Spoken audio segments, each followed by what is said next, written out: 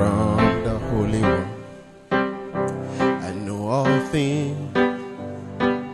I know all things. I have an unction from the Holy One. I know all things. That's the declaration I want you to open up your heart to. An unction from the Holy One. I know all things. The Bible says you have an unction from the Holy One and you know all things.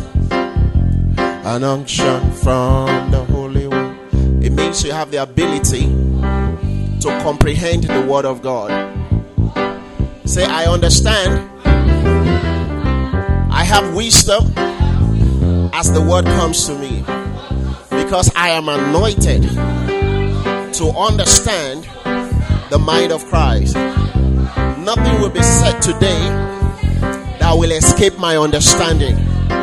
I'm able to comprehend with the saints the length, the breadth, the depth, the height of the love of God and of His wisdom.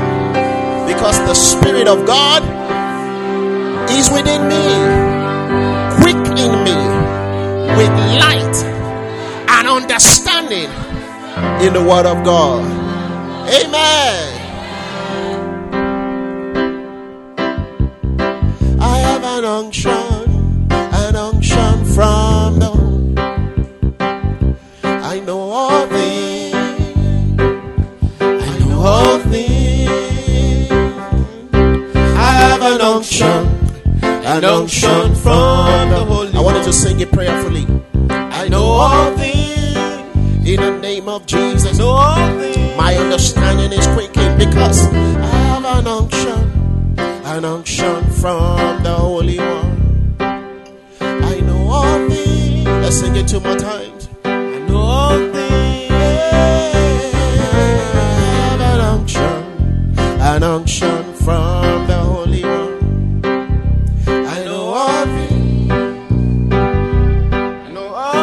One more time.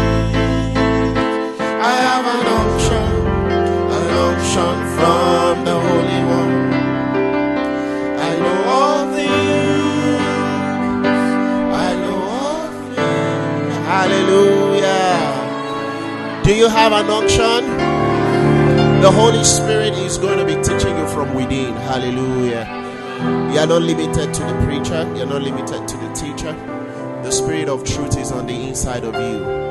He is going to be bearing witness to every word that will come, and is going to establish our hearts in the truth this morning in the name of Jesus. So I want to encourage you, open up your heart to the Spirit of God. Amen. Hallelujah. Open up your heart to the Spirit of God because you have an unction from the Holy One. Hallelujah. You see, the primary assignment, New Testament ministry of the Holy Spirit is this. Number one, it convicts the world of sin. Hallelujah. When you go out there and you take the message of salvation, it's the Holy Spirit that would minister to their heart. That's why in the New Testament we don't preach people under conviction. It's not your job. You preach the good news. Amen. That's why we don't preach hell to motivate people to get saved. Hell is not a motivation. In fact, God does not want people to go there. It saddens the heart of God that people go to hell. That is not the gospel. Amen. Hell is not what? The gospel. Hell is not the gospel. In fact, God wants people to know that they don't have to go to hell. If God wanted us to go to hell, the easiest thing was not send Jesus. Don't just send Jesus. We'll all be on the one-way ticket to hell. Hallelujah. So all God did is so that we can avoid hell by all means. Hallelujah. And that's why the Bible says we have passed from death to life. Amen. If you are born again, lift up your hand and say, Father, I thank you because I have passed from death to life. Hallelujah. You have passed from death to life. So we don't preach people, we don't motivate people with hell. We give them the good news. What's the good news? Hey, because of the death, burial, and resurrection of Jesus, you have passed from death to life. Your sins are forgiven. Sir, but my sins are very many. Well, which one is greater? The sacrifice of God or the severity of your sin? If God was to make a sacrifice to forgive your sins, would that sacrifice be sufficient? If God was to do something to help you, would that thing work? I want you to lift up and say, Father, I thank you because the sacrifice of Christ for me worked. It worked eternally. I'm a believer in that sacrifice. I'm a receiver of all the benefits of that sacrifice. In the name of Jesus. Glory to God. Say, I've passed from hell. Heaven dwells in me now. Glory to God. Amen. So the Holy Spirit convicts the sinner of the sin of unbelief. So the Holy Spirit goes there and says, hey, come on. There is forgiveness for you. Come on, come on. You can do it. Make that move. Jesus died for your sins. You don't have to die in your sins. Come on, just cross over. You say about the devil, there's nothing the devil can do about it. Just cross the line. Glory to God. Hallelujah. So he has delivered you from the power of darkness and he has translated you into the kingdom of his dear son. Glory to God. That's what you believe. Amen. You are not one leg in, one leg out. You are fully in the kingdom of God's dear son if you have believed on Jesus as your Lord and Savior. Do you understand that? Glory to God. I'd like to give someone an assurance of salvation this morning. God wants your heart to be assured. You see, stop all this 50-50 gospel. It's not 50-50.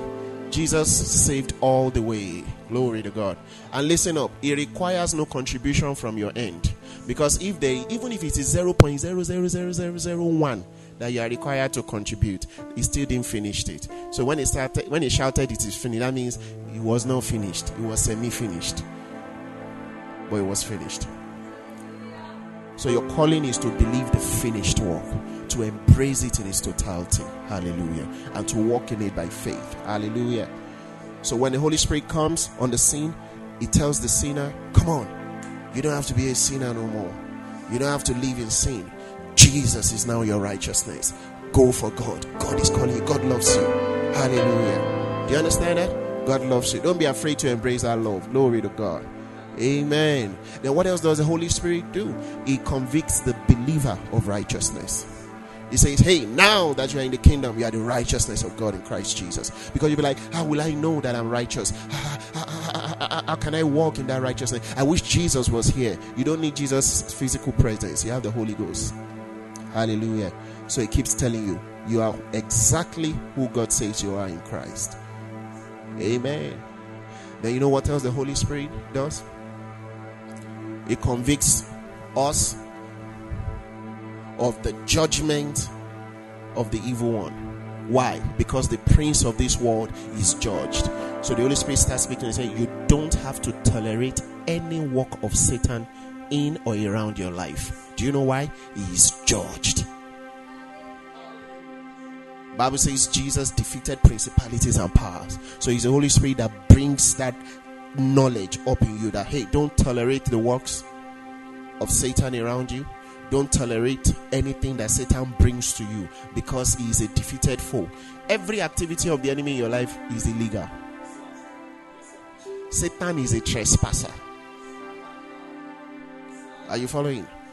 That's why you must learn to draw the bloodline against him. What do I mean? The Bible said they overcame him by the blood of the Lamb and by the words of their testimony. What is the word of their testimony? The testimony that is in the blood of Christ. Jesus said, this is the cup of the testimony in my blood. So we speak the truth that the blood has accomplished. And that's how you resist Satan. You see, you don't have enough muscles to resist him in the flesh. You can't go to the gym and say, you know, sometimes you can go there and say, now I want you to face a place now. Box the Satan now, box him. Now box him, give him jab, box him. We wrestle not against flesh and blood. You overcome him by the blood and your knowledge of the New Testament in the blood. Do you understand that? Praise God. And that's why we are here today. We want to learn more concerning that New Testament in the blood. Hallelujah. Do you understand that? We want to learn about everything we lay hold on by faith in the newness of life is of the testament in the blood. If the blood did not accomplish it for you, you can't lay hold on it. Do you understand that? If it's not been done and settled in Christ's finished work, you have no ground, no foundation. You have no substance to lay hold on. So the profession of our faith is about speaking forth the New Testament that is in the blood. And why the blood? Because in his death, burial, he shed his blood. Are you following? Then he was raised from the dead to stand as the surety of all that the blood has accomplished. That's why the Bible says a testament is not of force until the death of a testator. When do you read a person's will? When he's alive. If you try and read your father's will when he's alive, oh boy.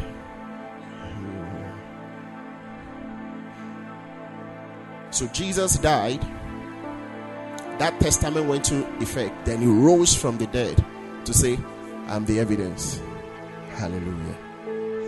Then he gave us his Holy Spirit so that we can understand all that has been done in the work of redemption. That's why the Bible tells us in Hebrews 10 that the Holy Spirit is the witness, bearing witness to these things. So we have an unction. We are able to understand and to walk in the truth of redemption. Hallelujah. Are you ready for the word? Yes, sir. I was just trying to get us, ready for the word. Glory to God. Before I go on to the word, I would like to celebrate everyone attending. You're welcome. God bless you. Thanks for coming. Give yourself a round of applause. You can be elsewhere, but you chose to be here, and I'm confident that the word of God will not leave you the same. That's the nature of the word. It's like a seed, incorruptible seed. When you allow it to settle in your heart, it will produce its own harvest. Hallelujah. So I want to encourage you to open up your heart to learn, to take something of eternal significance home, to learn something you did not know before, to correct a notion that the word of God wants to correct. Are you following? Praise God. So open up your heart. Also, before I go into the word, I want to celebrate our dear friends that are here with us, worshiping with us. Pastor Jide and Pastor Sally Boari. You're welcome. Hallelujah. They are the overseers at Pentecost House. Hallelujah. Let's celebrate them. Praise God. You can do better than that. Come on.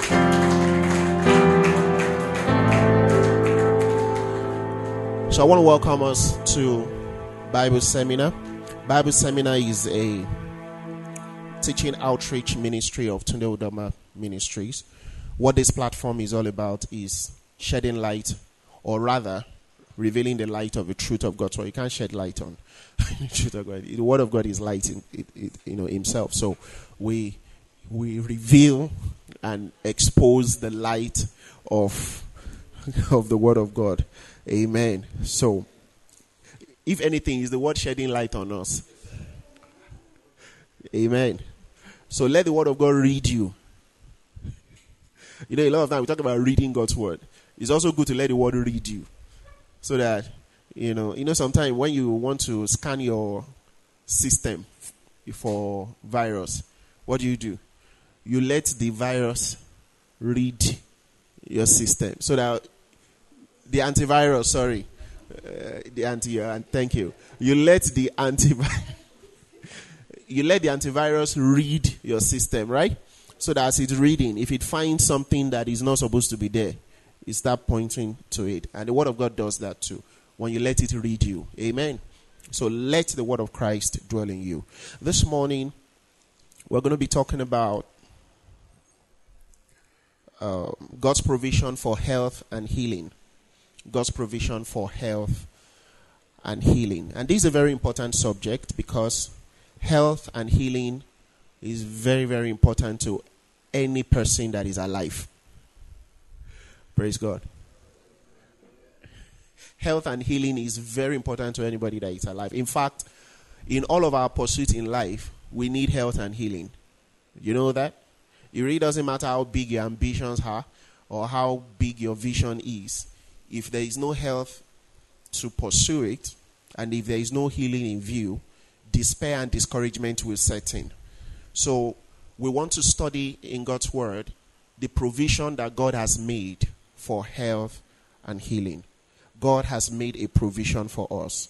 And it's important as God's children, we know how to take advantage of that. Praise God. I get opportunities to minister to people, counsel people, speak with people. And you find that, you find out that, healing is health, living in health or receiving healing is so important, because God forbid, if someone's health is not 100%, then there are a lot of concerns. Praise God.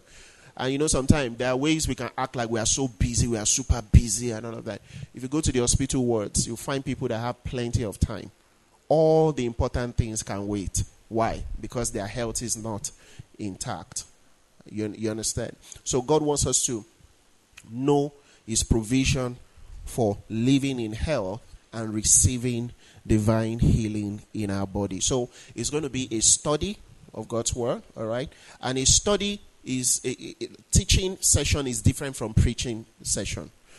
When it's preaching, I just assume that you all know what I'm talking about and you know where I'm talking from. So I just keep proclaiming that truth and charging you to act on that truth. Are you following? That's preaching. It's often excited, often animated, and sometimes I can, it comes with different style. People, with all kinds of breathing exercises, and and everybody's raising their chin like, whoo, I'll preach it, and stuff like that. It's more exciting. But teaching, we are laying foundation, line upon line, precept upon precept, and in teaching, you are establishing people in what the Bible calls the doctrine of God. Are you following? Because when it comes to doctrine, nobody can make up doctrine. Do you understand that? Nobody can make up doctrine. If you make up doctrine, it's going to be heretical. You receive doctrine from the revelation that the Spirit of God gives. And you don't just say, I think it's Spirit. No. When you bring that revelation, then we stretch it from Genesis to the book of Revelation. It will be what? Consistent. Then one of the things that will judge its consistency is that it will get to the cross. It will go through the cross and it will be able to come out. It gets to the cross as types and shadow. Then it comes out showing you the real substance. Are you following? And that's why when they challenged Jesus, why are you teaching these things? He said, well, if you do God's will, you will know that the doctrine that I'm teaching is not mine, but God's doctrine. So when Jesus came teaching, and he could not claim that, he didn't say it, that, he didn't just, he said, listen, this is God's doctrine. So doctrine is received from God. Are you following? And how did God expose us to what doctrine is? He gave us a book, so that we can check the consistency of doctrine. Genesis, Exodus, Leviticus, Numbers, Deuteronomy. In the Old Testament, you will see it here and there in types and in shadows. When you get into the New Testament, you will see the very substance of it. And Jesus is always the substance of it. And that's why when Jesus rose from the dead in Luke 24, and he was walking down the road of Emmaus with those disciples, what happened? When he could have appeared to them, right?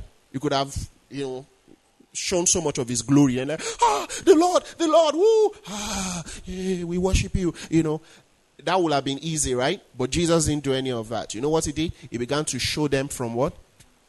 From the scripture, from Moses and all the prophets, and in all the scriptures, he showed them things concerning himself. So that is how God establishes us in his own doctrine. Are you following? And that's why you can investigate doctrine. So doctrine is teaching. Do you understand that? And your faith as a believer ought to be established on doctrine. Not what you think, what you feel, or what somebody said. Are you following? Now, we need people.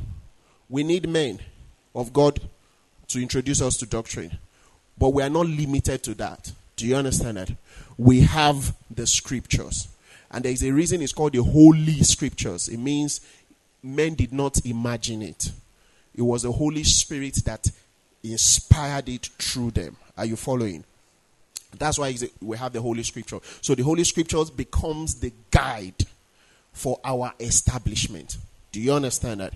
And that's why the Bible warns against being tossed to and fro by every wind of doctrine. In other words, the teachings that people, this one comes up and say, this is it. Another comes up and say, this is it. Another comes up and say, this is my interpretation. Another one comes up and say, this is my interpretation. He said, those are winds of what? Doctrine. Are you following? So you don't follow someone's interpretation, and that's why while I'm teaching, I encourage you, open the scriptures and make sure that what I am saying is there in the scripture. And you know that song, I have an unction from the Holy One. He said you don't need no man to teach you, but for the same anointing. It is not saying that people won't stand to teach you. He's saying, but beyond what people are saying to you, pay attention to what the Holy Spirit is confirming. Are you following? It's very, very important. That's how to be a Christian. Do you understand that? You can hear people, but you are what you are to believe is, at the end of the day, is what God himself has said. People can lead you there, but you must confirm it in the scriptures. Do you understand that? Praise God. So that's teaching ministry. So that's what we do on this platform. We teach God's word, receiving the light of God's word, letting the word of God read us and see, okay, this is what God said. You settle it. Do you understand that? You settle it. A man can come floating in the air to say something else. Is not before us. Why? Because that's not what the scripture had said. Even if he goes to the next cemetery and raises all the dead there, it doesn't matter to us. Because when Paul wrote to the Galatians correcting them, you know what he told them? He said, if I come back and tell you, he said, okay, leave me alone. If an angel from heaven comes to tell you things contrary to what doctrine has established, he said, let him be accursed. So doctrine is a serious matter. So why am I talking about doctrine? You embrace doctrine through teaching ministry. Do you understand that? Praise God. But be diligent to let the word of God be the final authority, and the Holy Spirit confirming that word. Praise God. And that's why if you are going to be established in the faith as a believer, you can't be lazy. Hello? If you are going to be established in the faith as a believer and you are going to grow in your faith, you can't be lazy. In other words, you must be a student of the word, reading and studying that scripture, and engaging the Holy Spirit that God has given you. Isn't God so wonderful? He made sure that every man can have a copy of his word. Isn't that great? That it is not one person locked up in one cupboard that pops his head out once a year and tells us that this is what God is saying now. And we all say, hey, we hear you. No. Praise God. So, you have a copy of the Bible. Can you thank God for that? Thank God for the copy of the Bible. Thank you, Father, for your word. Thank you, Father, for your word. It's a serious prayer because it destroys all excuses for ignorance. Do you understand? He said, I wish God would just speak to me. Do you have a Bible? Open it. God has spoken. God, in sundry times and diverse manners, spoke to the fathers through the prophet, as in these last days he has spoken to us by his Son. Jesus is the revealed word of God. The Holy Spirit moved men to document everything. So say, I have the word of God. You have it. Do you understand that? So start spending time with it. You will know God. So, I would love to see God face to face. Open your Bible. You'll see him there. Amen. How did Jesus show those disciples himself? From Moses and all, from the scriptures. He showed them things concerning who? Himself. You are an established believer in Jesus' name. You are not the kind of believer that is running from pillar to post at every new revelation that shows up.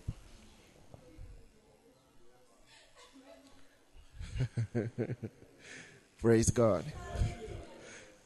Are you getting this? I feel we're having fun already. Praise God.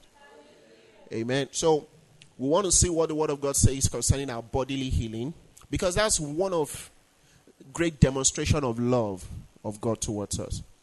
You know, there are people that say, oh, God just wants you saved. He really doesn't care about, some people will say, God has given you eternal life. What are you looking for long life for?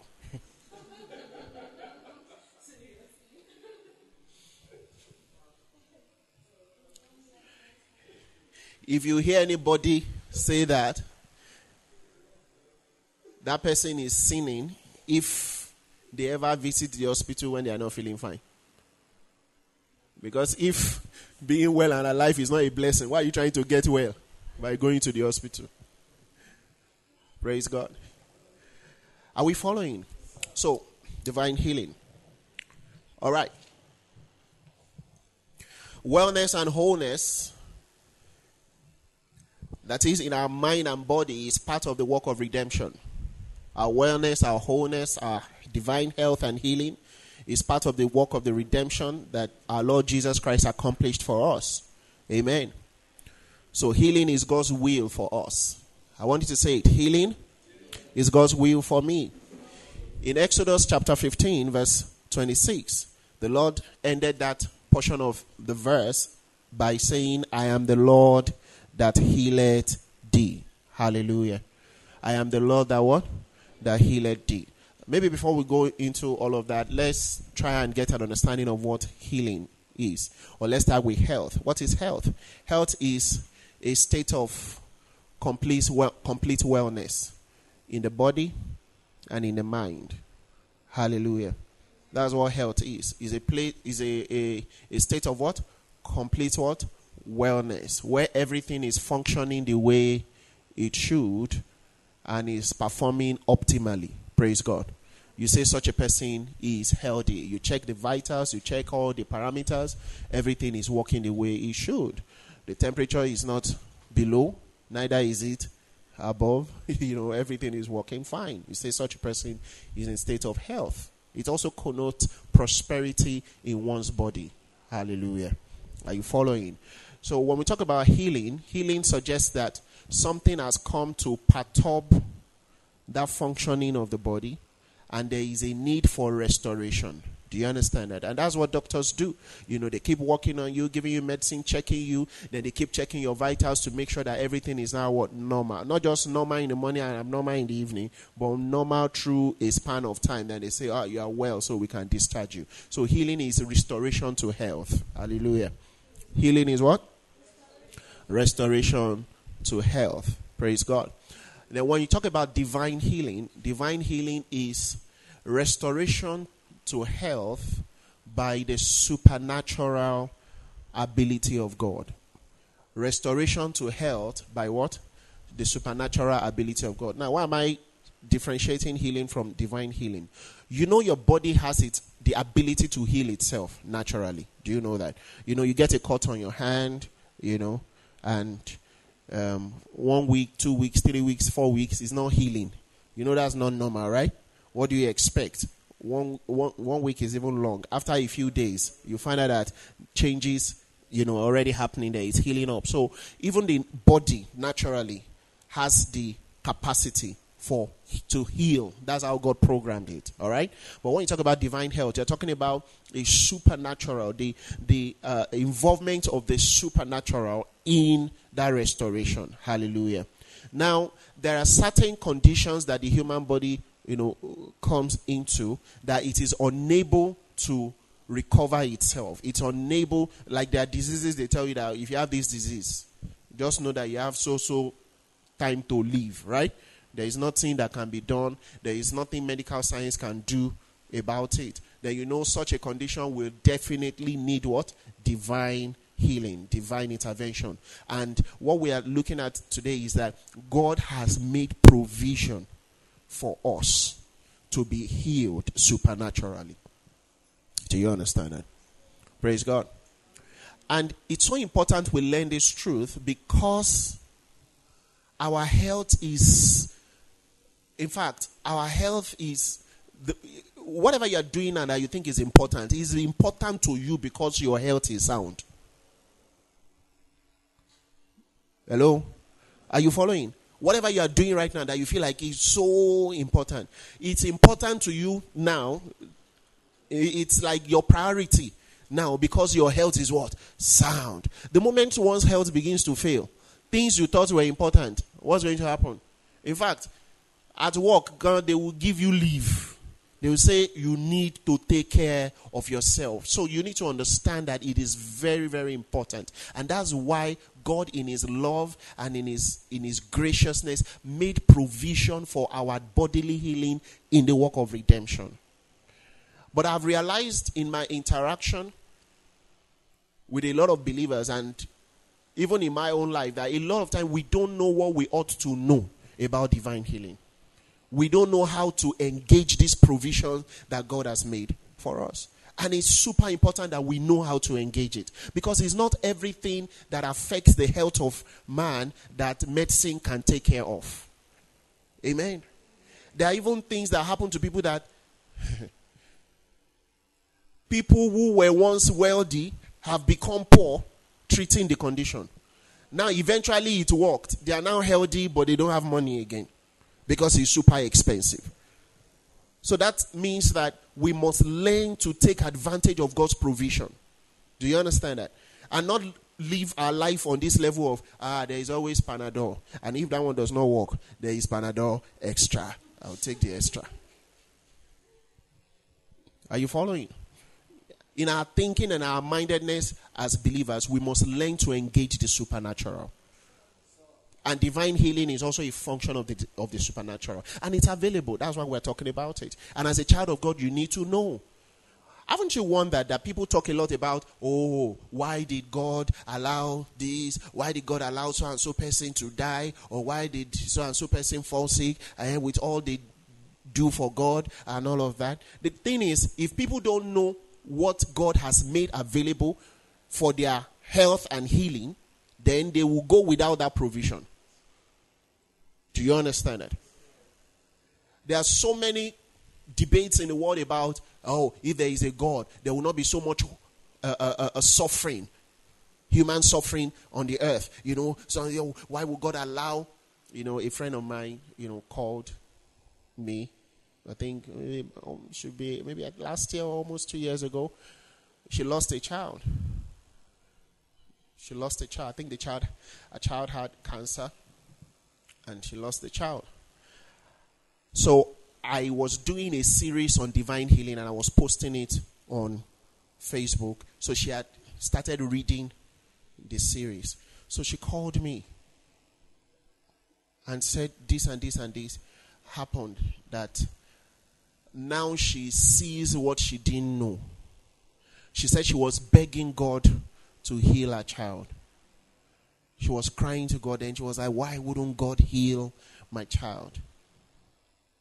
And that's why when it comes to the things God has prepared for us, we have to understand what they are, how they are, and how to engage them. Do you understand that? Praise God.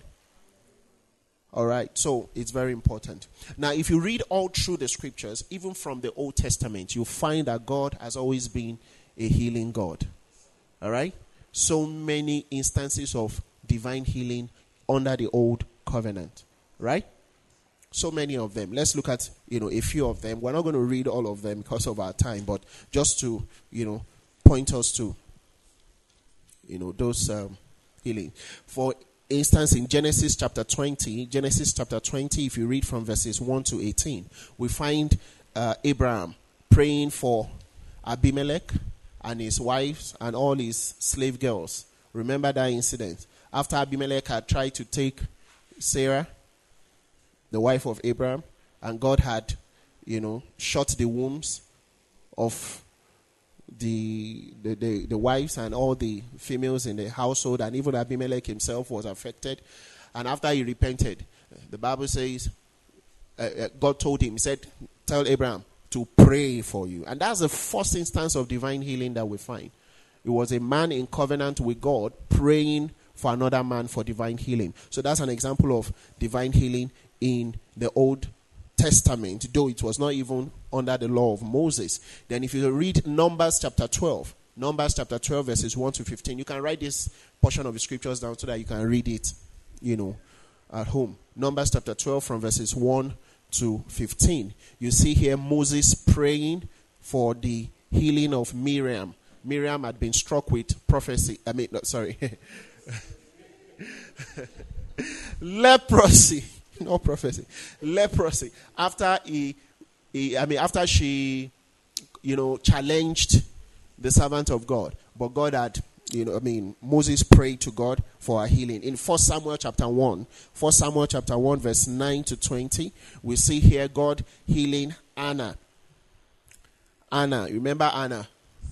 All right. She was, at the temple talking to God that she was barren. She wanted a child. Then God supernaturally healed her after her prayers and the declaration of Eli. Now, if you look at 1 Kings 13, 4 to 6, you see King Jeroboam there was healed. Jeroboam was healed after, he had attacked the man of God, stretched forth his hand in judgment against, a prophet, and his hand withered. How many of us remember that? His hand withered. Then he took the prayers of the prophet for the hand to be restoration. So to be restored rather. So these are instances of divine healing in the scriptures. Praise God. In 1 Kings 17 to 24. 1 Kings 17 to 24. You can write this portion of scriptures. Elijah raised the son of the widow from death. Remember that? Elijah raised the son. Now, why are we classifying a miracle of being raised from the dead with healing? Well, because even when people die of a disease, you just bring them to life without the condition that killed them being healed. They will just die after 5 minutes again or the next day. You understand? So when maybe someone dies and they are brought back to life, gift of healing is involved. Because whatever condition killed them is reversed. So that they don't die the following day.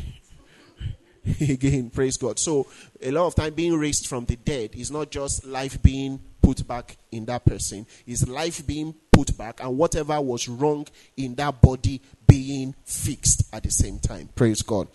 In 2 Kings 4, 8 to 17, 2 Kings 4, 8 to 17, we see Elisha. I'm saying the scripture so that you can go back home and study them. So that you can see that healing is not just a concept of the New Testament. Are you following? God has always been the God that heals his people. Do you understand that? So we're saying healing is something God does. In fact, God was not under any obligation under the old covenant to heal the people. It was not. Why? Because under that covenant, they had agreed, they had made the agreement that, look, whatsoever you say to us, we will do it. If we are not able to do it, the consequences should fall on us. But God still did not let the full weight of the consequences of their sins fall on them. Because of his gracious nature, he still stepped in and healed them from time to time. Hallelujah. Are you following? So in 2 Kings 4, verse 8 to 17, we see Elisha. Elisha granted a child to a formerly barren Shunammite woman. She was barren. But after Elisha, declared a prophetic word, she was healed. Are you following? Barrenness means something is physically wrong, all right, with the with the reproductive system one way or the other, that the woman could not naturally bring forth children. But after the prophet declared that word, whatever was wrong with the reproductive system was fixed supernaturally. Are you following? Praise God. So that's another example. Another example is 2 Kings chapter 4, verse 18 to 37. Now, this woman that had received a child supernaturally, all right, through divine healing, the child died, the prophet came again and raised the child from the dead. Are you following? Now the child was shouting, was playing, and all of a sudden was shouting and fell dead. The prophet came, raised, and again, when this child was raised from the dead, whatever caused the death in the first instance was also what? Supernaturally reversed. Are you following? And we're talking about the same God. He's the same yesterday, today, and forever. And as his people, he wants our hopes and our faith to be very high as touching healing supernaturally. Do you understand that? And let me say this. It's important as the church that we preach this truth of God's word. Because let me tell you the truth. Whatever is not preached to you, you have no faith for. Let me say that again. Listen, wherever you are right now in the walk of your faith is a product of what has been preached to you up till now. And if what has been preached to you up till now is unable to bring you to a point of faith in receiving what God has for you, then you have to unlearn and relearn. Do you understand that? Faith comes by hearing, and hearing by the word of God. It is what you hear that determines what you believe. There are people in the body of Christ that believe that healing has been done away with. That God does not heal anymore. There are preachers that say, well, God had to heal so much then because there were not so many advanced medical equipment. But now that there is so much advanced technology and equipment, God does not really heal like that. Let me tell you why we don't see those kind of healing. Because we are not preaching it. Hello. It is because we are not what? Preaching it. Why? He that ministers the Spirit to you and works miracles amongst you, he does it by what? The hearing of faith. People cannot manifest what is not preached to them. Are you following? Do you understand that? Do you understand that? When Jesus walked the face of the earth, he didn't just go everywhere healing people. That is not what happened. When he walked the face of the earth, when he was going to begin his ministry, what did he do?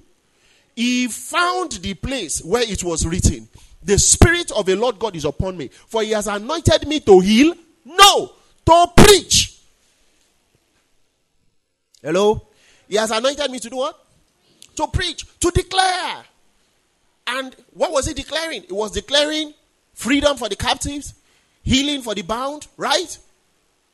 And it was those people who heard what he preached that changed their position and say, wow, this is now available to me in God. And they were the ones that received.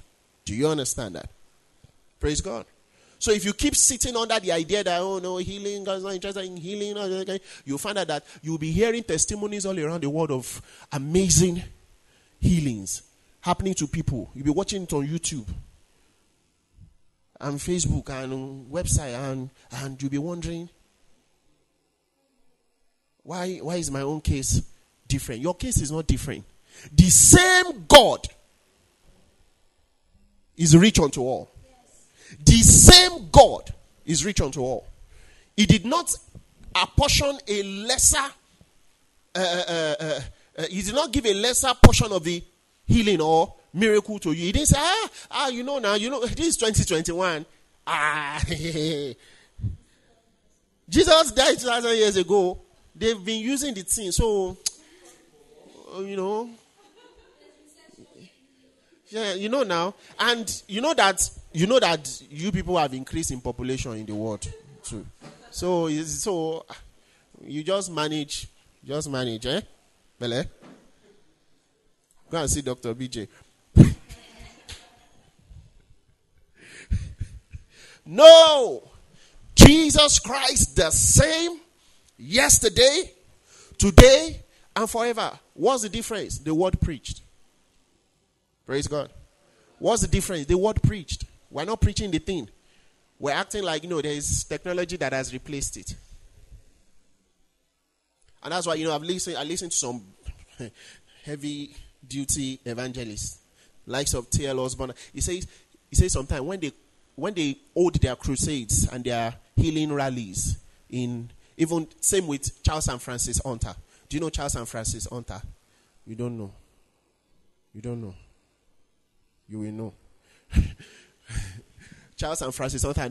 They say when they hold their rallies in the United States and all of those places, people get hit. But when they come to Africa, you know the difference between the United States and Africa? When they come to Africa, they see fearful miracles. Hello? What did they see? They see fearful miracles. They see legs growing out. They see body part that was not there appearing. And it was the same gospel that they preach in America that they preach in Africa. What's the difference? People in Africa, hospital, where, which one?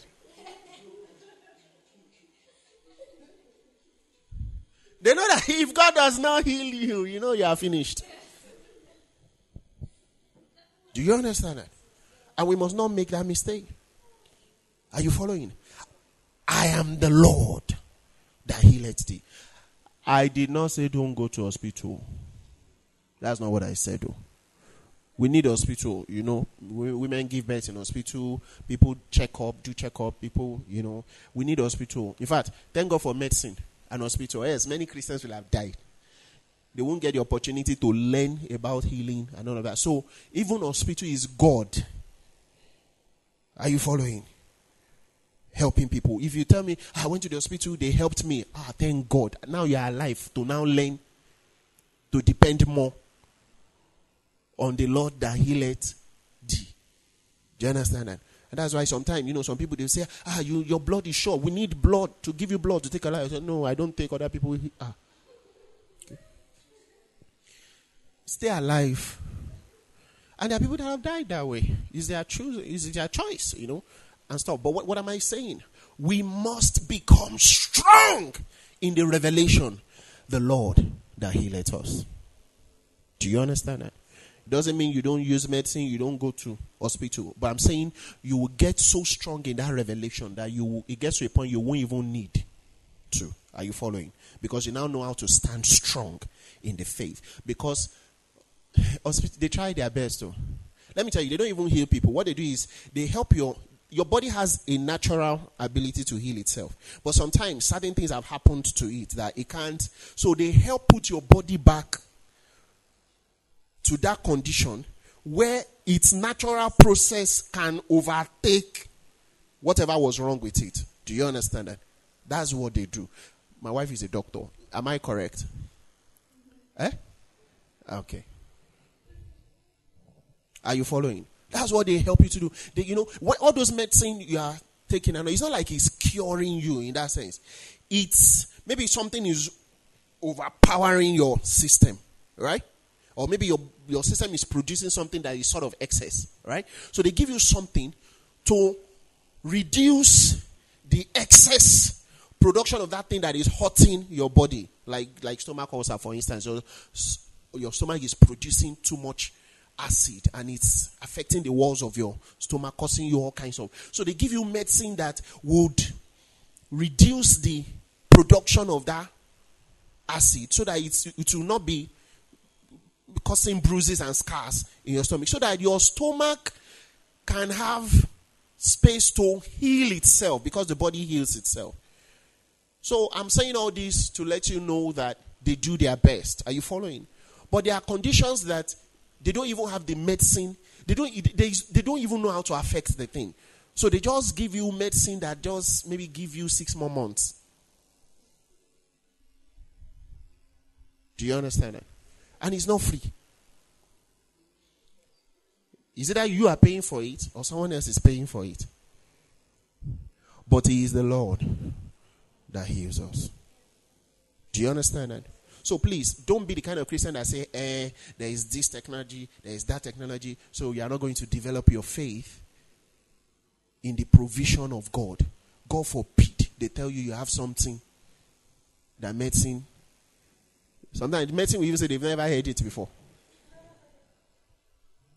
But He is the Lord that healeth us. He is the Lord that healeth us. And do you know that we didn't take placards? They say, heal us, oh, heal us, oh, heal us, oh, heal us, oh. We no go grieve, heal us, oh. Is that how God say, okay, calm down. I am the Lord that healeth. Is that how He made the prayer? No. Every promise of God He made, because that is His heart of love. Say, I'm the Lord that healeth you. That's a provision in God. Hallelujah. That's a provision in God. I didn't beg Him to make that statement. Right? If I come to you now and say, you know what? By tomorrow morning, I'm going to give you a check. And tomorrow comes, I write you a check. And you look at it, $1 billion. You have mixed feelings. This guy does not look like he has $1 billion. This check is a prank. It's a joke. Pastor, now why are you playing with me like this now? Eh? But if you look at the check, you receive 10,000 naira. If you even see 50,000, you'll be like, not bad. Look at my shoes.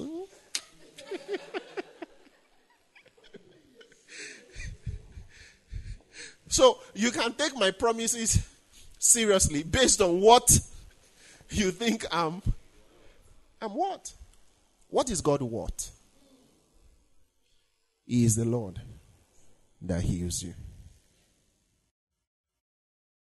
Hopes and your faith up for the supernatural. Do you understand that? Where healing is concerned, is available in God. But if you drive yourself in your mind to a point where you don't believe for it, then you go without it. And the same God is rich unto all. You guys, God, I saw a testimony somewhere. You did this for someone. It's for me too. Do you understand that? Praise God. Why? You have believed the word and you are standing to receive. Amen. All right. Let's ask ourselves a question. Now that we have at least established in part. Now, I don't want to start going into the New Testament to show us healings. Because all the healings and miracles of the Old Testament combined are not up to the healings and miracles Jesus did in one day. Just one day of ministry. So you will not doubt if I begin to show you from Matthew, Mark, Luke, John. Let's even leave Acts of the Apostles. Let's talk Jesus. Because Acts of the Apostles is talking about you, the church. So I'm still dealing with you on getting your head straightened up and your hopes up and faith up in receiving healing for your own existence. I'm not started talking to you about how it is your responsibility to take healing to the world. Well, we'll get there. Meanwhile, I can't teach you everything about healing today.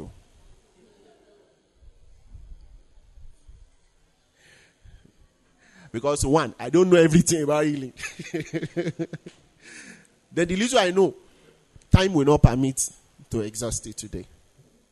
But please, if you will live with anything here today, live with a fresh fire of hope and faith kindled in your heart that He is the Lord that heals me.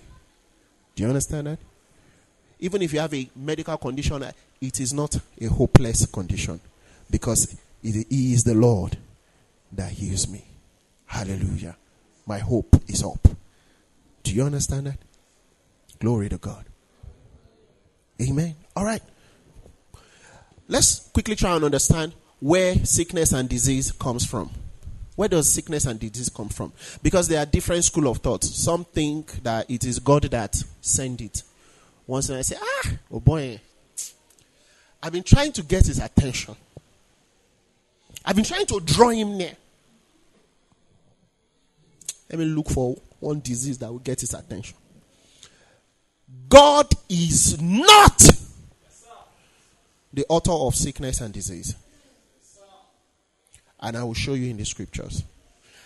I am not defending God. I cannot defend God.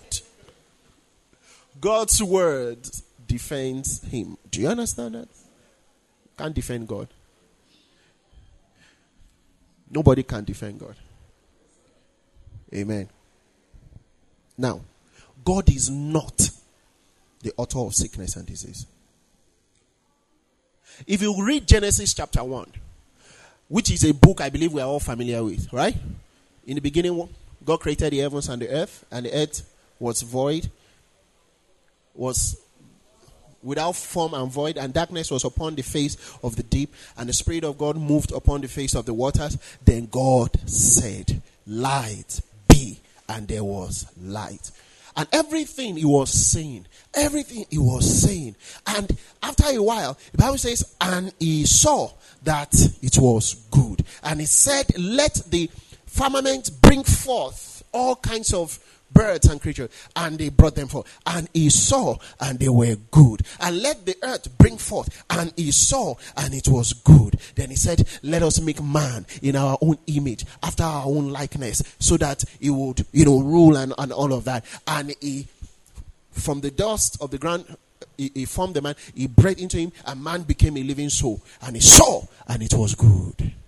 Hallelujah. Do you understand that? So, what was the remark that God gave to everything he created? Good, good, good, good. No corruption, no disease, no sickness. Everything was what?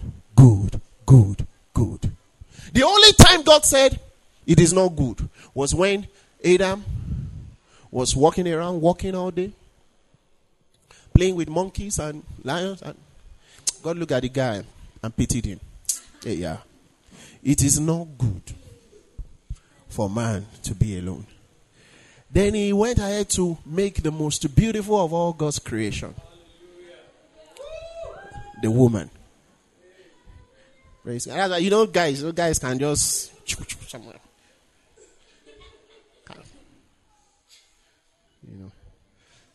Amen. And after he made the woman, God said it was very good. So guys, you are good. Ladies, you guys are not smiling. Okay, all right, let's get back to the word of God.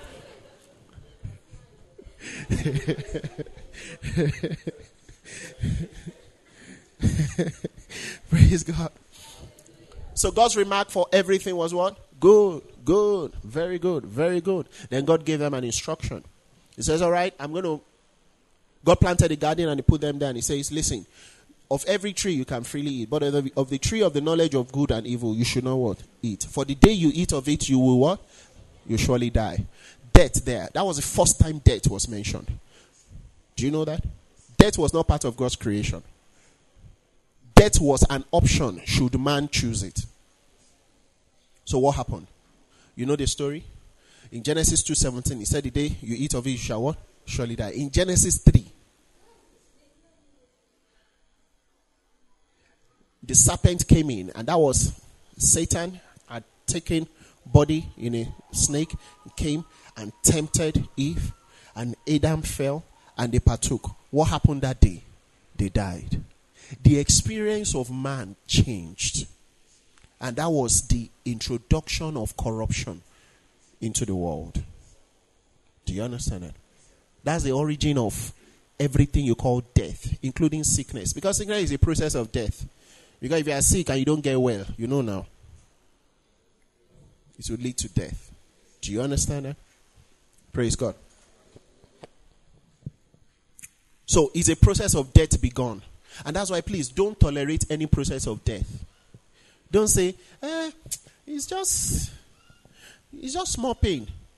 Resist it in the name of Jesus. Do you understand that? Because you don't know the plan of that small thing. But you can determine his future. So to cut the long story short, Genesis 3, they fell. See what God said. Let's go to Genesis chapter 3 so that we understand the origin of sickness and disease.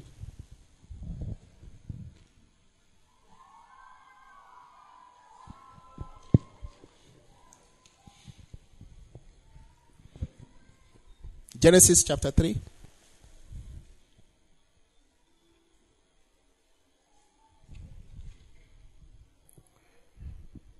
So I'm going to read from verse 14.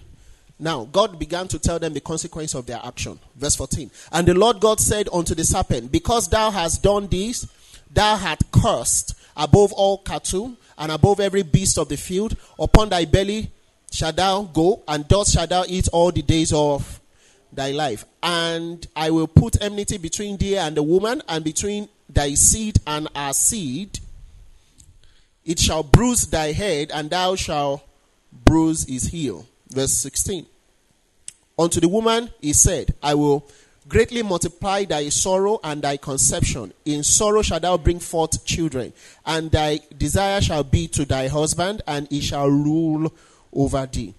Verse 17. And unto Adam he said, because thou hast hearkened unto the voice of thy wife, and hast eaten of the tree of which I commanded thee, saying, thou shalt not eat of it, cursed is the ground for thy sake. Hello? The earth partook of that curse. Cursed is what? The ground. Did the ground do anything? But because of you, Adam, the ground is what? Is cursed. That's why, it's not man that falls sick. Even plants fall sick. You know that? I studied at Greek, so I know plants fall sick. Because we had courses where we studied diseases of plants. Yes. Animals fall sick. The whole of creation was plunged into that corruption. Do you understand that? But its root is what? Man.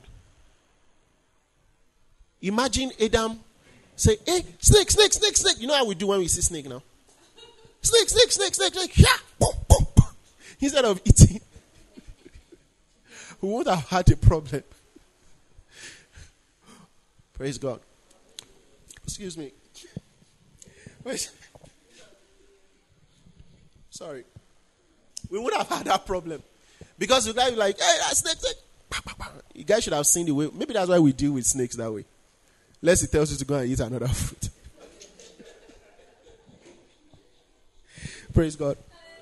So, he says, cursed is the ground for thy sake, in sorrow shalt thou eat of it all the days of thy life. Thorns also and thistles shall it bring forth to thee, and thou shalt eat the herbs of the field. Praise God. Verse 19. In sweat of thy face shalt thou eat bread till thou return to the ground. Now, God didn't say anything about him returning to the ground before the fall. Right? Let's make man in our image, after our likeness. God is an eternal God. Therefore, man was created to be an eternal being. Are you following? But now, because of his sin, his body will go back where? To the ground. Do you understand that? For out of it was thou taken, for dust thou art, and unto dust shalt thou return. That's why when you go for burial ceremony, you say dust unto dust, ash to ash, blah, blah, blah, blah. But thank God for redemption. Because you are just burying a case. If that man is saved, his spirit and soul goes to be with Jesus. Do you understand that? Praise God.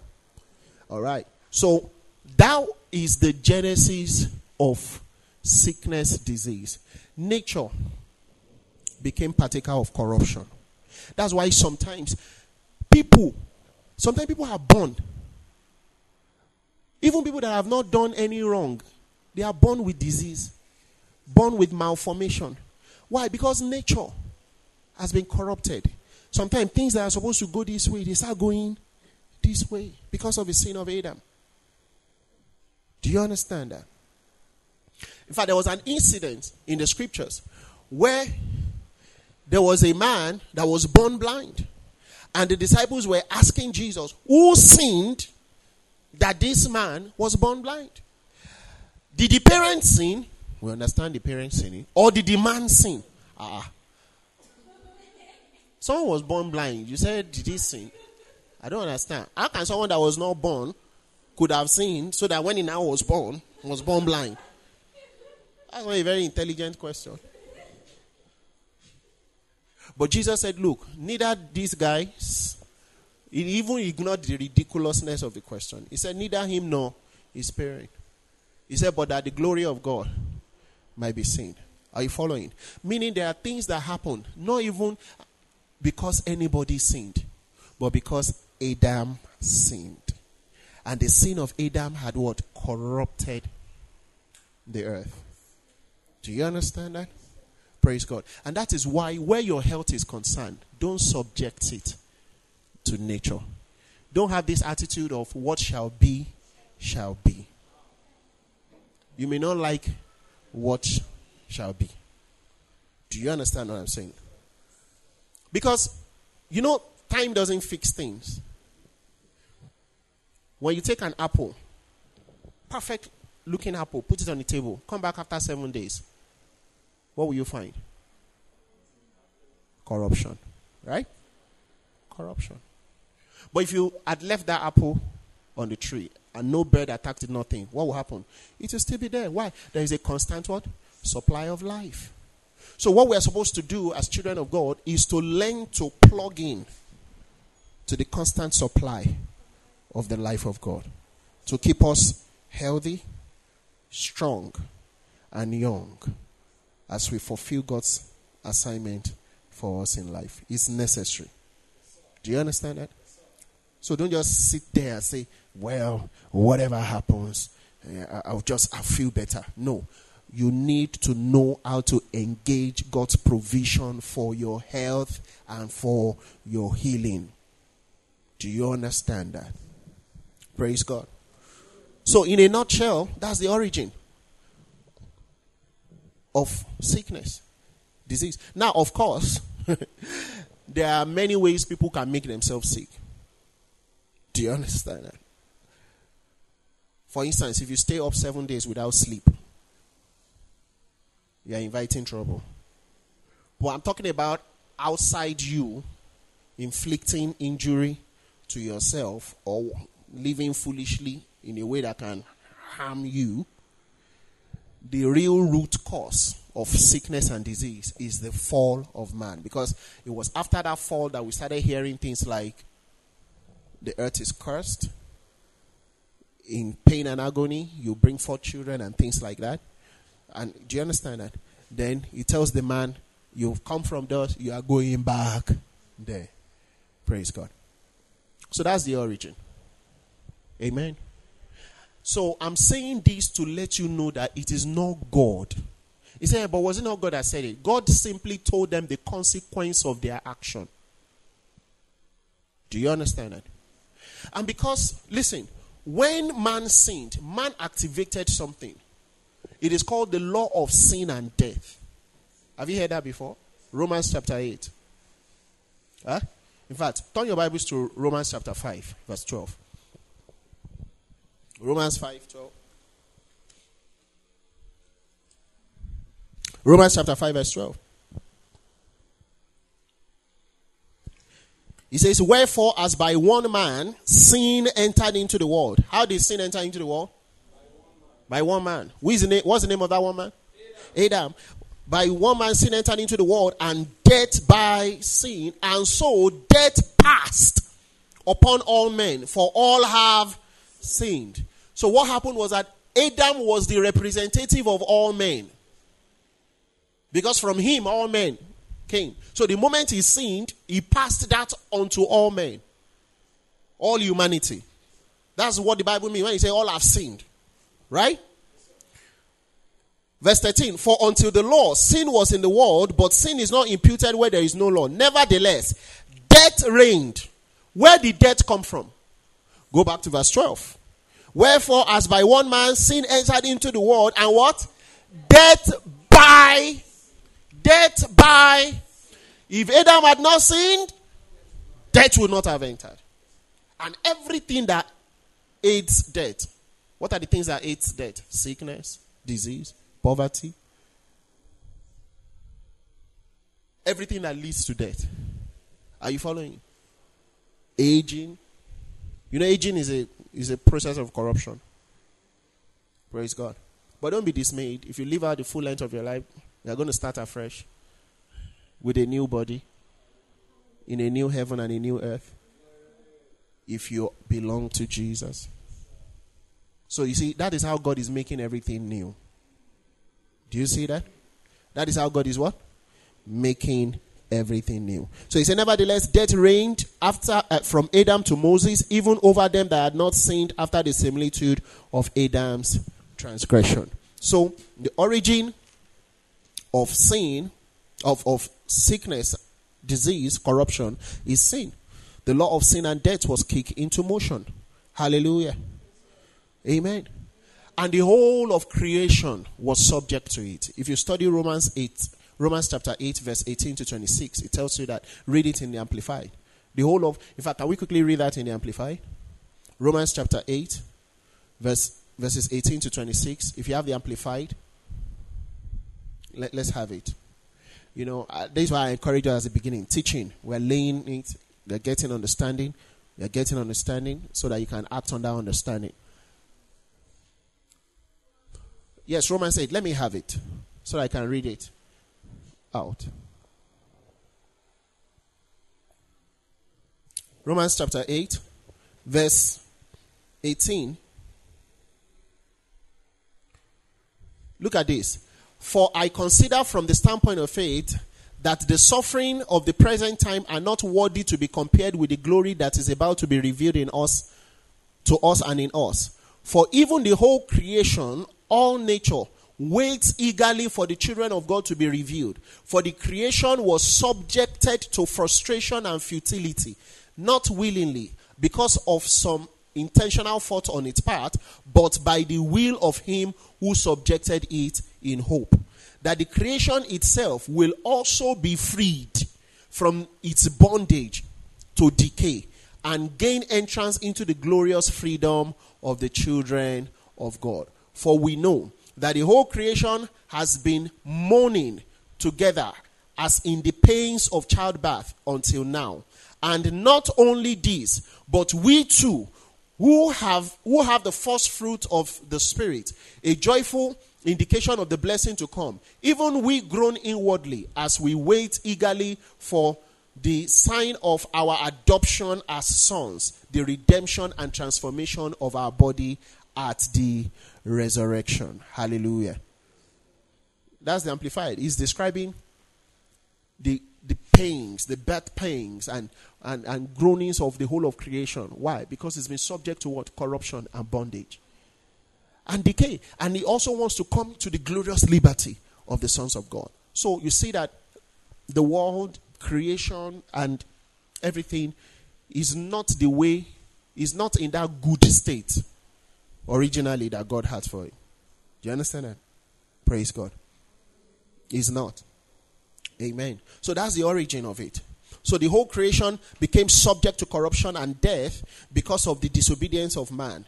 The earth, its produce, its products, man's body, man's mind became subject to corruption and death. Sickness and disease has a spiritual cause ultimately, and that's what we talk about. And that cause is the law of sin and death. Romans chapter 8. Turn your Bibles to Romans chapter 8. Let me show you something. In Romans chapter 8, if you read verse 2, it says, thank you. Romans chapter 8 verse 2, it says, for the law of the Spirit of life in Christ Jesus hath made me free from the law of sin and death. Hallelujah. So there is something called the law of the Spirit of life, and there is something called the law of what? Sin and death. Adam's disobedience activated what? The law of sin and death. The wages of sin is death. Because of the sin of Adam, creation was corrupted. Do you understand that? That's why, people are born with, some people are born and they've not done anything. And that's why don't go around telling people that that thing happened to them because of sin. Do you understand that? Can sin cause sickness and disease? Yes, but it's not a big factor in getting healed. Do you understand that? Because even he says, is anyone sick amongst you? Let him come to the elders. He said they will pray for him. He said if he had committed any sin, he shall be forgiven. Do you understand that? So you don't hold on to that as an excuse for not getting healed. In fact, sin consciousness will keep you sick. Praise God. So the operation of the law of sin and death subjected the whole the whole world to corruption, of sickness, disease, and death because of Adam's act of disobedience. Nature began to behave differently from God's original design and intention. And that's why you do not have to have committed sin personally to partake of Adam's disobedience. You only needed to be born in Adam's image and live in a world that is ordered by the law of sin and death. That's the spiritual principle of sin and death. And that's why, we come into this world, there is sickness, there is disease, germs, and all these things just, they're just there. Praise God. So, the two ultimate reasons for human suffering, whether sickness, disease, and whatever it is the sin of Adam. Why? Because the disobedience of Adam opened the door for death to come into the world. So you need to understand that. So that you don't keep asking, why is God doing this? God did not do this to you. God is not doing this to you. It was man that opened the door to sin, and through sin, death came in. Are you following? He attached himself to nature. It became a law. He called it a law. Laws are principles. If you're a science student and they say the gravitational law, you know what they are talking about, right? They are talking about a principle, right? It will behave the same way wherever you are, largely, right? It's a law, it's a principle, right? It's a principle. That's why you're even in university. Without principles, you can't be in university, because the things you need to study must behave in a consistent way all through time, right? For you to be able to study it. Imagine gravity changes haphazardly every 3, 5, 6, and you have, we can't build anything. Because nothing is constant. Right? So that's the nature of law. The law of sin and death came into motion. Then the second thing that this disobedience of Adam made possible was that he gave Satan the advantage. Are you following? He gave Satan the advantage.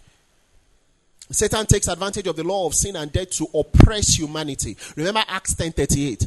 How God anointed Jesus of Nazareth with the Holy Ghost and power, who went about doing good, healing all that were oppressed of the devil. So Satan takes advantage of the law of sin and death to what? Oppress people. And that is why there are times people are having disease in their body because of satanic oppression. And that's why you read in the scriptures, Jesus would cast out the devils and the people will be healed.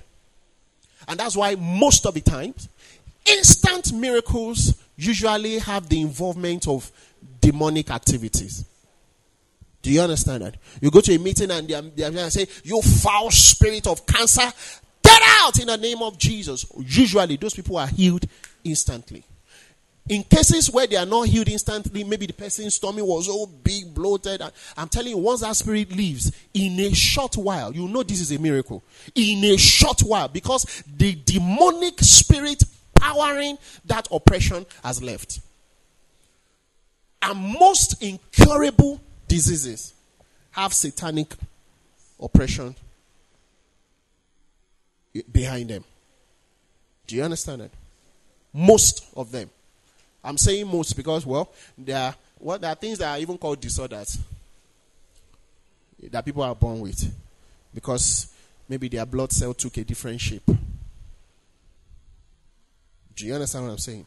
But when it comes to, cancers, stroke, and a number of some of these diseases, a lot of time demonic activities are behind them. So every time Jesus cast out that spirit, there was instant recovery.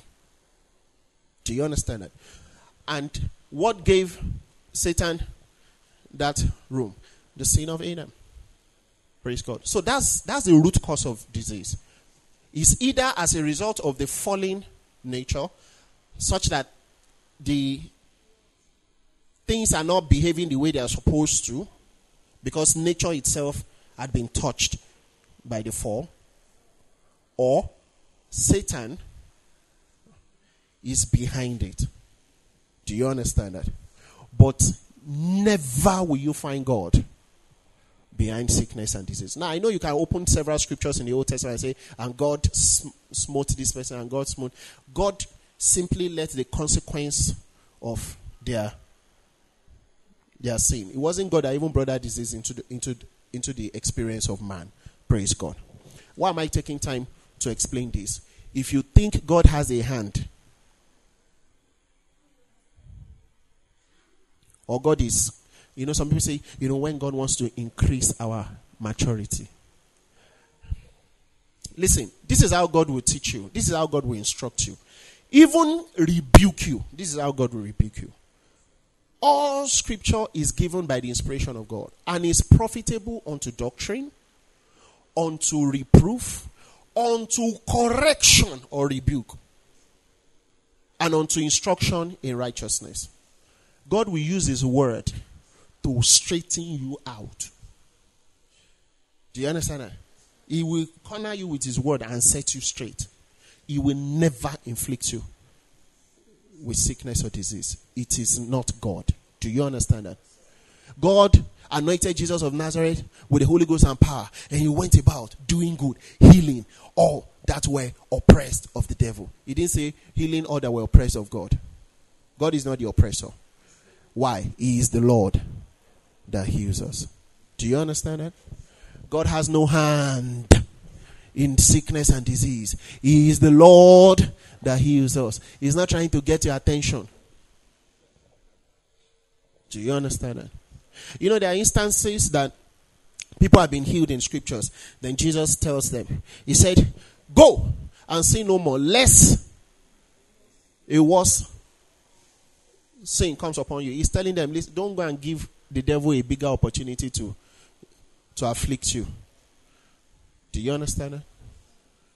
It wasn't because their sin was so special. Because everybody Jesus ministered healing to was a sinner. True or false? Everybody Jesus ministered healing to was a sinner. Is that true? Because Jesus had not gone to the cross. But did he heal them? Was there anybody who said, step up! Peter, James, take him back. You great sinner, you are just... No. In fact, if anything, they were saying Jesus was usually hanging out with sinners. He wasn't sinning with them. But when they saw him, they liked him. Because he wasn't condemning them. He was showing them the mercy of God. Because sinners are just people that have lost their way. And you were once a sinner. Before God found you. You know, he said, I found God. God was not the one that was lost. You were the one that was lost. So God found you. You know, I found Jesus. You found him. You were not looking for Jesus. You were lost. You didn't even know what you were looking for. But he came to seek and to save. So when they lost, when they saw him, they said, thank you. We are lost. And they started hanging out with him. But he made superstars out of them. Amen. They didn't have to carry the burden of their guilt, the shame of their sins. They found love and forgiveness in Jesus. Do you understand that? So when Jesus tells them, go and sin no more, and so that something worse will not come upon you, a lot of time the problem with those people is the guilt and shame of their sin was what was opening the door to the devil. Because if it was a law, then Jesus would have told everybody he healed, don't go and sin again. Don't go and sin again. Because they were all sinners. Do you understand that? But there are some people, they are so, their conscience, guilt. And nothing opens you up to Satan's assault like guilt and condemnation. So he said, look, there is no provision for you to say you are the righteousness of God. So the best you can, don't go and sin. Because if you sin, you will drive yourself under condemnation till the devil will take advantage of you. Does God want us to sin? No. Praise God. Do you understand that? But he doesn't want you under condemnation. Praise God. So the root cause of human suffering, sickness, disease is spiritual. It's the sin of man. And the way it has impacted nature. But I have good news for you. God provided a solution that is also supernatural, that is spiritual, and that is also a law, a higher law. Yeah. It's called the law of the Spirit of life in Christ Jesus. It's a law. It's a law. The same way the sin of Adam opened us up to death, the obedience of Jesus opened us up to life. The same way the sin of Adam brought the law of sin and death and corruption upon humanity. Much more, the obedience of Jesus brought the reign of life. Are you following? So you need to renew your mind. I am no longer under the law of sin and death. I now live under the law of the Spirit of life in Christ Jesus. Hallelujah. Do you understand that? So all things are working together for the good of my health now, because I'm under the law of the Spirit of life. Everything about me is life. I'm under life. So I will not tolerate or permit death. It will not thrive around me. In the name of Jesus. Do you understand that?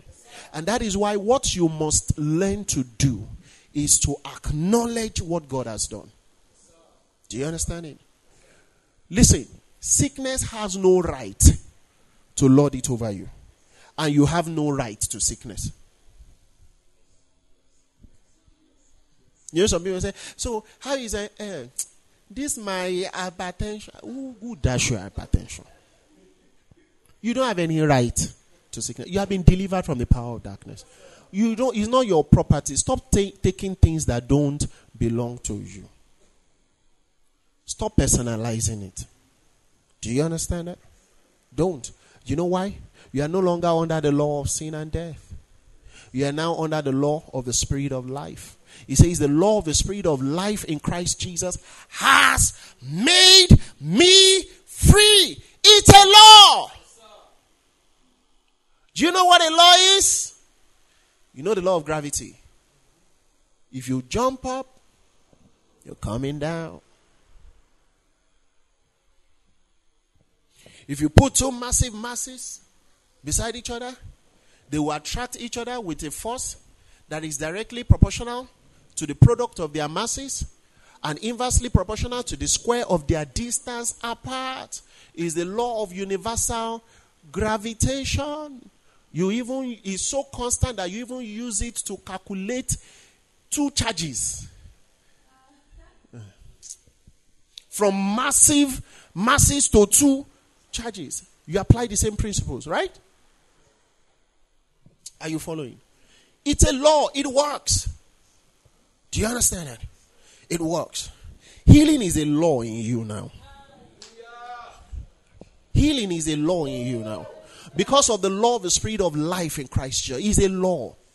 It's a law. It's not something you are trying to see whether God will do, or trying to beg, oh God, can you just have mercy on me just this once. No. It's a law. It's a law. It's a law. 1 Peter 2:24. Write it down. Open to it. 1 Peter 2:24. Himself took our infirmities on his own body on the cross. Took our sins on his own body on the cross. So that we, being dead to sin, might live unto righteousness, by whose stripes we were healed.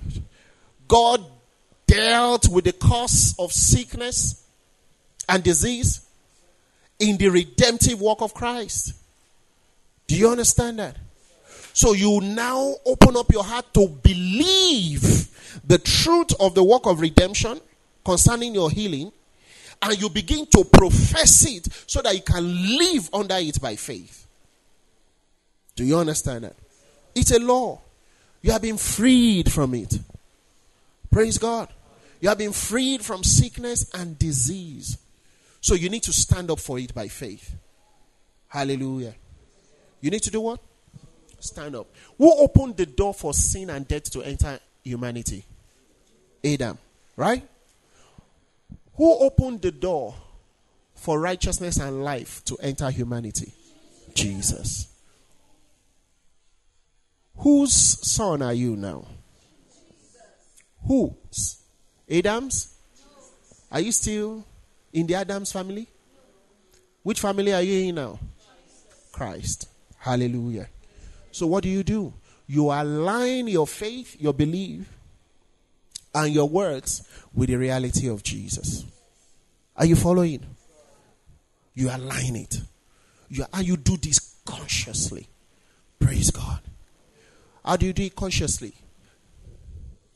My time is gone and I couldn't even exhaust my notes. So I'll just look for a convenient place to round up. I'm going to be teaching this for a while, praise God, because there's a lot to learn about walking in divine healing. It's simple, but you have to be knowledgeable, because if you're not knowledgeable, a lot of times, some of us are just used to one way of receiving healing. Oh, when a very anointed man of God comes to town. Very, very anointed man of God. When he comes to town, then maybe he lays hands on me. Then I'll be healed. That's good. That's good. But what if he doesn't come? Or he comes, the crowd is so much, he can't lay hands on you. That is good. But do you know, in Christ Jesus, your healing is in the past tense? He took our sins on his own body on the cross, so that we, being dead to sin, might live unto righteousness. By his stripes we were. Is your status in Christ. You have healing. Is part. Let me ask you a question. Are you born again? Lift up your hand if you are born again here. If you are not, just put it down. It's okay. We'll get you saved before you go. But, okay, put your hand. Are you forgiven? Your sins are forgiven. Lift your hand. Let me see. Your sins are forgiven. Now, if you are born again, your sins are forgiven. In case you don't know. So, okay. I said you are born again. I said you are forgiven. Some people dropped their hands. That's what it means to be forgiven. If you are not forgiven, you are not born again. If you are born again, you are forgiven. Do you understand that? If you are forgiven, you are born again. Do you understand that? Do you know that it was the exact same sacrifice that forgave your sins that healed you? Do you know that? Do you know that God did not separate it? It is a Jesus, save them. Then later we'll see what we can do about their healing. No. Isaiah 53. We'll read 3 more scriptures and we'll go. I will have to close now.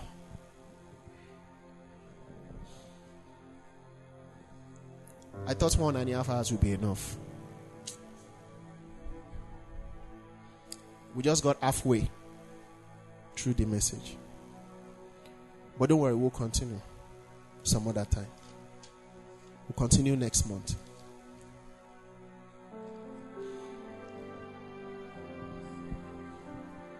Are you there? It was part of our Bible reading.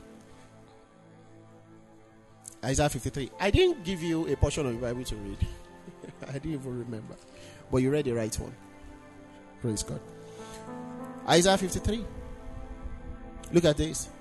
He says, from verse 3, he is despised and rejected of men, a man of sorrows and acquainted with griefs. We hid, as it were, our faces from him.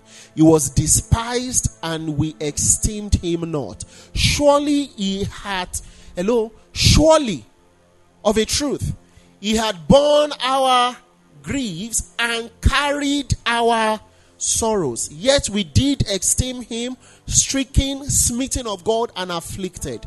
But he was wounded for he was bruised for our iniquity, and the chastisement of our peace was upon him. With his stripes we are healed. Hallelujah. Was Jesus beaten? He was. That beating is for what? Our healing. Say, Jesus was beaten, therefore I am healed. Matthew 8:17. He is the Lord that heals us. Matthew 8:17. I'm going to read from verse 16. When the evening was come, they brought unto him many that were possessed with devils, and he cast out the spirit with his word, and healed all that were sick, that it might be fulfilled, which was spoken by Isaiah the prophet, saying, himself took our infirmities and bare our sicknesses. What did Jesus do with our sicknesses? And he took it and he bore it. When he healed them, he was acting on the promissory note. When he went to the cross, he paid the price. But do you know what he now did when he rose? He looked at his disciples. He says, these signs shall follow you.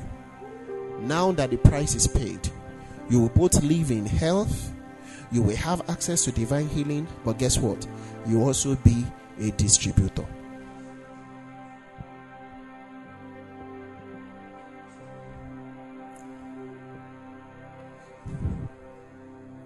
And I'm going to preach this truth until faith rises in our hearts.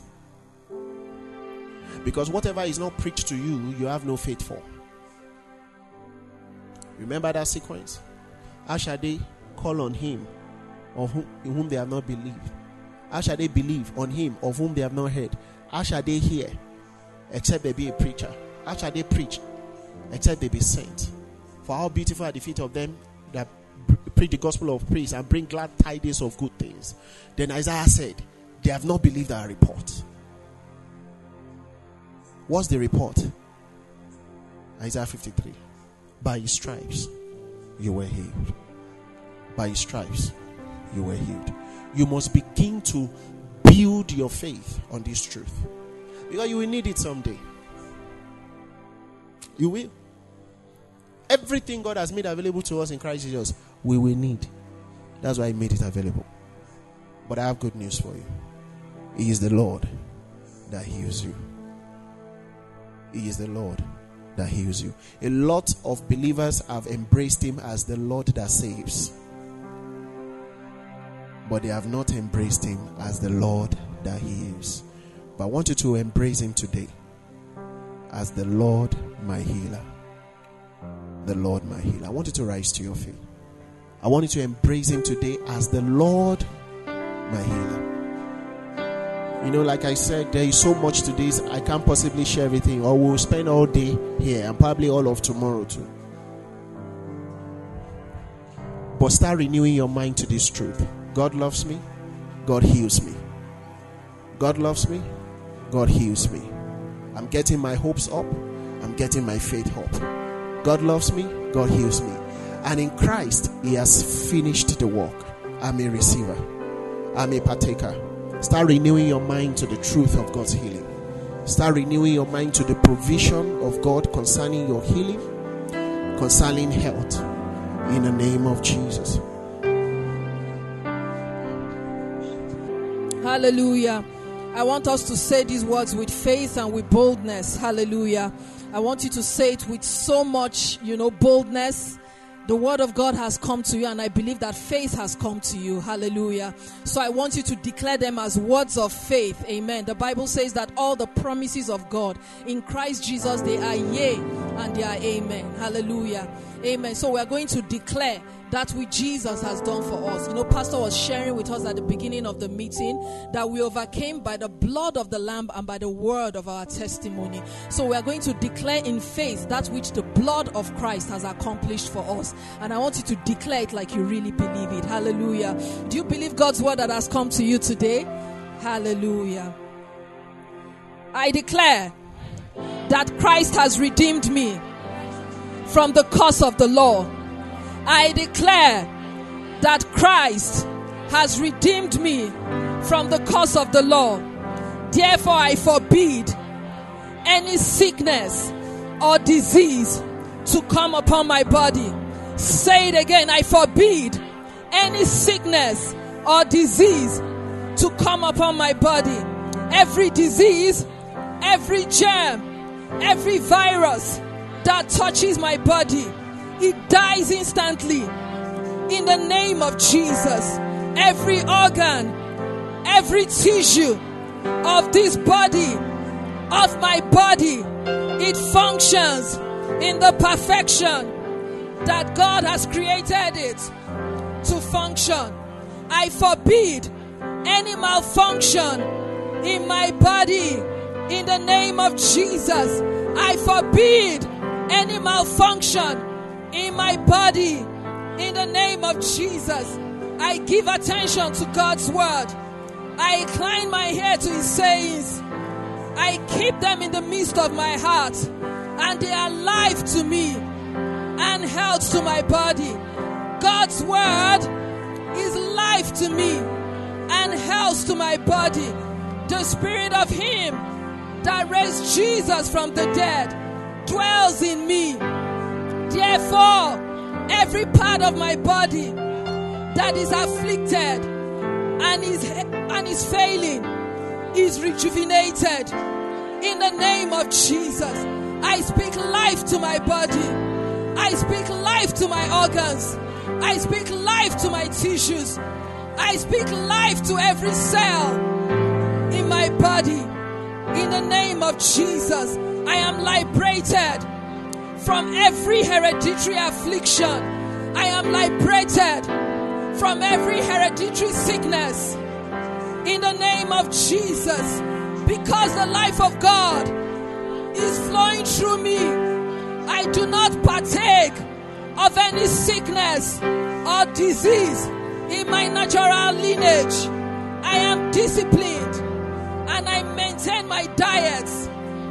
I eat well. I rest well. In the name of Jesus, I eat well and I rest well. In the name of Jesus, I am not a glutton. I am not ruled by my appetites. In the name of Jesus, Jesus was pierced for my transgressions. He was crushed for my iniquities. The chastising for my well-being fell upon him. Therefore I declare that by his stripes I have been made whole. The Lord has sent his word. The Lord has sent his word, and he has healed me and delivered me from every sickness. Therefore I declare that every affliction in my body is pulled out from the roots and withers away.